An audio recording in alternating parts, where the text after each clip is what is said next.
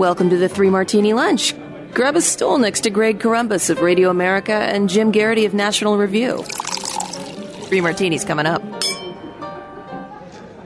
Hey, happy Friday. Thanks for joining us on the Three Martini Lunch. We are in the midst of our year-end Three Martini Lunch Awards. The Crystal Martinis are being handed out, the most prestigious political awards that could possibly be earned.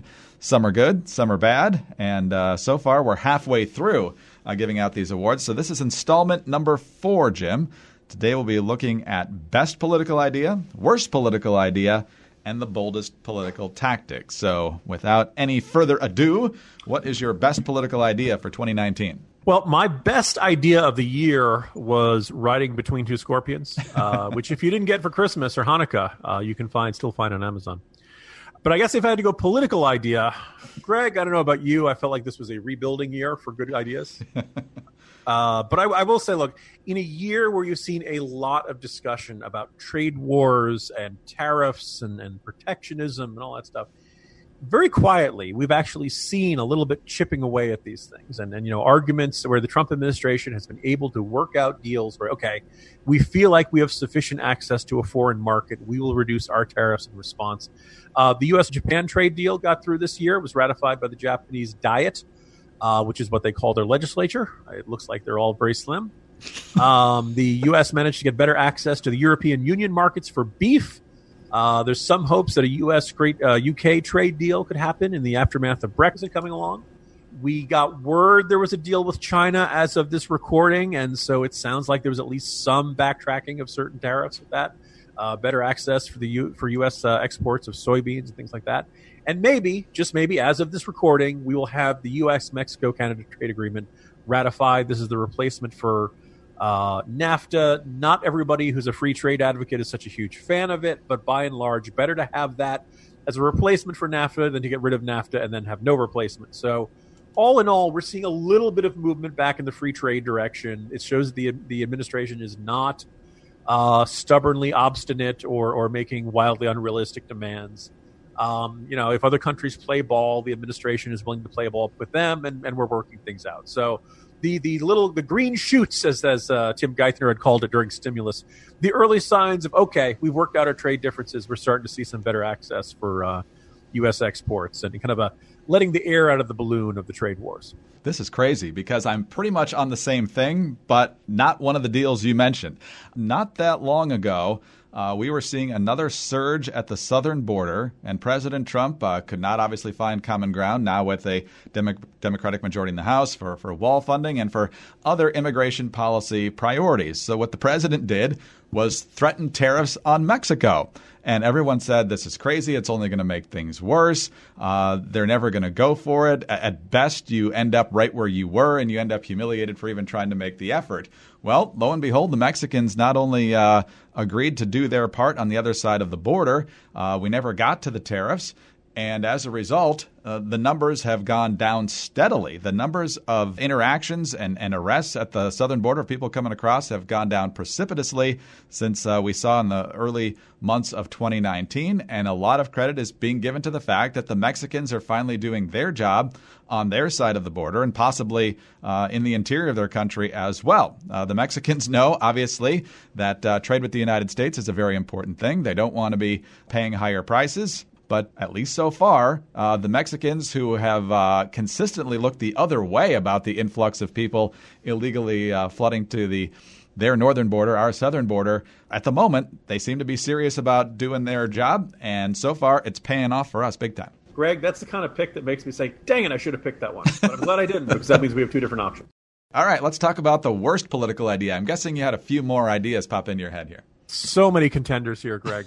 So many. I try to think about which one was the single most damaging. What was the domino that made everything else fall forward from this? And I think I ended up, Greg, with the selection of Trump hiring Rudy Giuliani as his personal lawyer. Right? I mean, with all of the stuff that was going on with Hunter Biden and Burisma, if Donald Trump had called up Attorney General Barr and said, I heard something dirty went on with Hunter Biden, Joe Biden, Burisma, the Ukrainian government, you guys should have somebody look into it. Barr probably would have done something, at least assigned some. All right, sniff around, see if there's anything here worth looking at. If there was any indication of any improprieties in influencing U.S. policy or anything like that. And if Trump had done that, none of this would have happened. Right? This would have been the proper channel. It would have been perfectly within the jurisdiction of the Department of Justice. By the way, as mentioned on an episode of the Editor's podcast a little while back, this is why it's a good idea for the Department of Justice and for an administration to target corruption wherever they find it. Because this means when you go after one of your political opponents over corruption, it just blends in with everything else, right? You don't want to only be interested in corruption when it involves your political opponents. Go after everybody and then just let them slip in with the rest of them. But anyway, that never would have happened, and that's how things shook out. So again, I've been saying for a while, I think that the at minimum, it was a potential conflict of interest. Joe Biden should not have been the Obama administration's point man on Ukraine, or Hunter Biden should not have taken this job. But you can't have both. So far, I've seen no evidence that laws were broken, but this is the sort of unethical behavior that is legal. But that doesn't mean the rest of us can't, rhetorically flay the bejesus out of the Bidens over this. And, it's a fair game here. But the way the president went about it was probably the single most damaging, certainly the one that caused him the greatest consequences in terms of impeachment, which is a great irony considering the length of the Mueller investigation. So bad idea, Mr. President.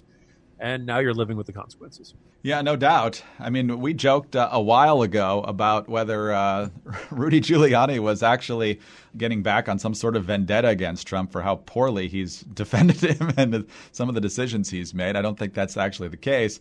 But it certainly has not proven to be politically wise to do what they've done. And I think most people think it was definitely wrong. The question is whether it rises to impeachment. And that's where we fall along traditional party lines again, with the independents now swinging pretty much against it. But we'll see what happens as the big trial happens next year, Jim. As far as my nominee for worst idea of the year, the Green New Deal. We've had, obviously, climate activism and cap and trade and the Paris climate deal before, where the rich nations like us have to pay gobs of money to poor and developing nations. Nonetheless, that wasn't enough. So now we have the Green New Deal. AOC and her allies were working on this, whether we got the early draft, the late draft, the draft that was never supposed to go public, which is probably true. They wanted to either rebuild or retrofit every single building in the United States within the next 10 years because, that's when the whole planet's going to go past the point of no return. So we got to retrofit every building to be energy efficient. We got to get rid of fossil fuels, literally get rid of fossil fuels. We're going to ban air travel. Bovine flatulation is out, and on and on and on. It's just absolutely ridiculous. You could go line by line and talk about how none of this is going to work and what it would mean in terms of taxes and restrictions on the American people. But an idea of this unseriousness deserves an unserious response. And I almost made this the best political theater of the year, Jim. But on the Senate floor earlier this year, Utah Senator Mike Lee spent quite a bit of time talking about how ridiculous this was. And here are a couple extended clips. This is, of course, a picture of former President Ronald Reagan naturally firing a machine gun while riding on the back of a dinosaur. You'll notice a couple of important features here. First of all, the rocket launcher strapped to President Reagan's back, and then the stirring, unmistakable patriotism of the velociraptor holding up a tattered American flag, a symbol of all it means to be an American. Now, critics might quibble with this depiction of the climactic battle of the Cold War, because while awesome, in real life there was no climactic battle. There was no battle with or without velociraptors. The Cold War, as we all know, was won without firing a shot. But that quibble actually serves our purposes here today, Mr. President, because this image has as much to do with overcoming communism in the 20th century as the Green New Deal has to do with overcoming climate change in the 21st. The aspirations of the proposal have been called radical. They've been called extreme. But mostly, they're ridiculous. There isn't a single serious idea here. Not one.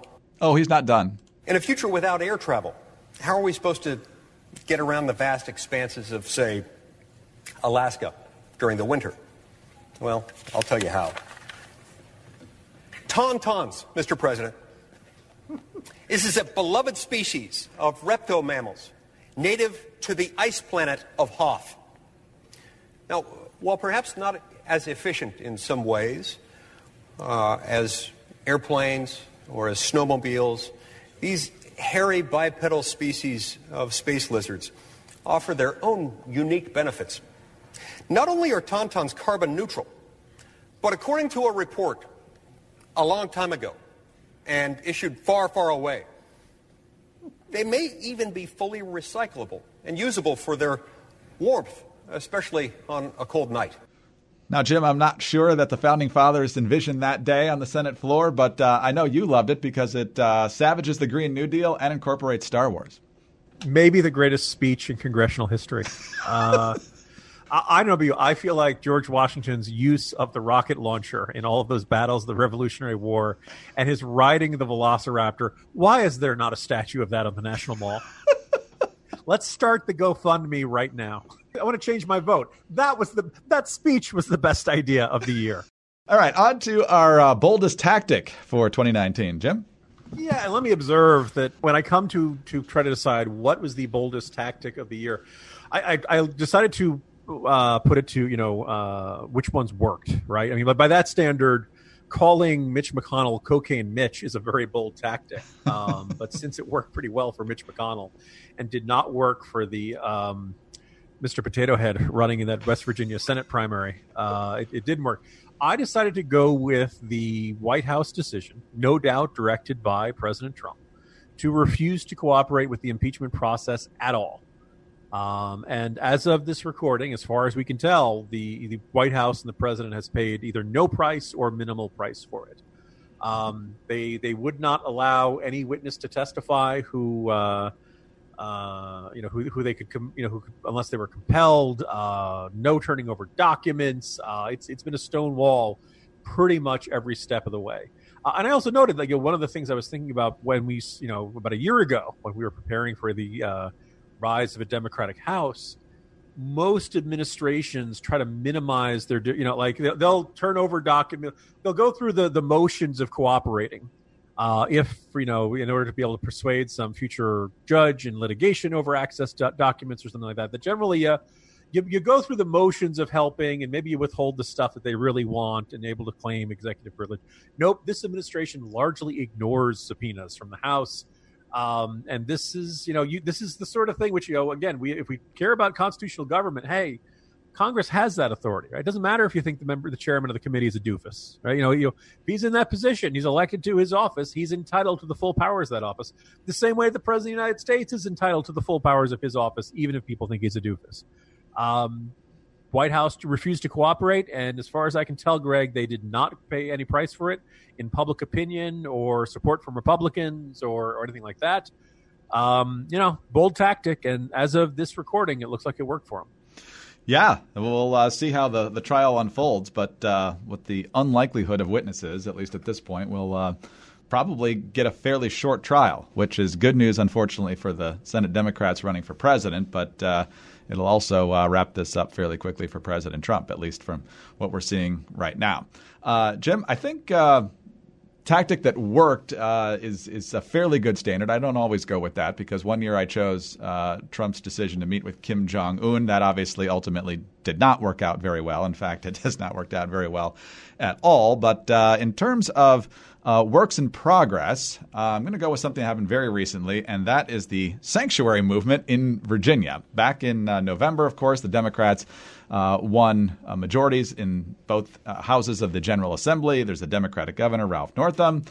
And then you have these counties and cities, dozens of them now, I think closing in on 100 overall, declaring themselves sanctuary counties or cities or townships or whatever the locality happens to be. And they're saying, look, if we think that what comes out of Richmond is unconstitutional, we are saying that we don't plan to enforce this. Now, it gets into a dicey area, obviously, because if you live in a state laws are things you need to abide by. But it's fun to watch this go in the opposite direction of the sanctuary cities and counties as it related to immigration, because the media and the Democrats thought this was just great. Power to the people, man. Stick it to the man.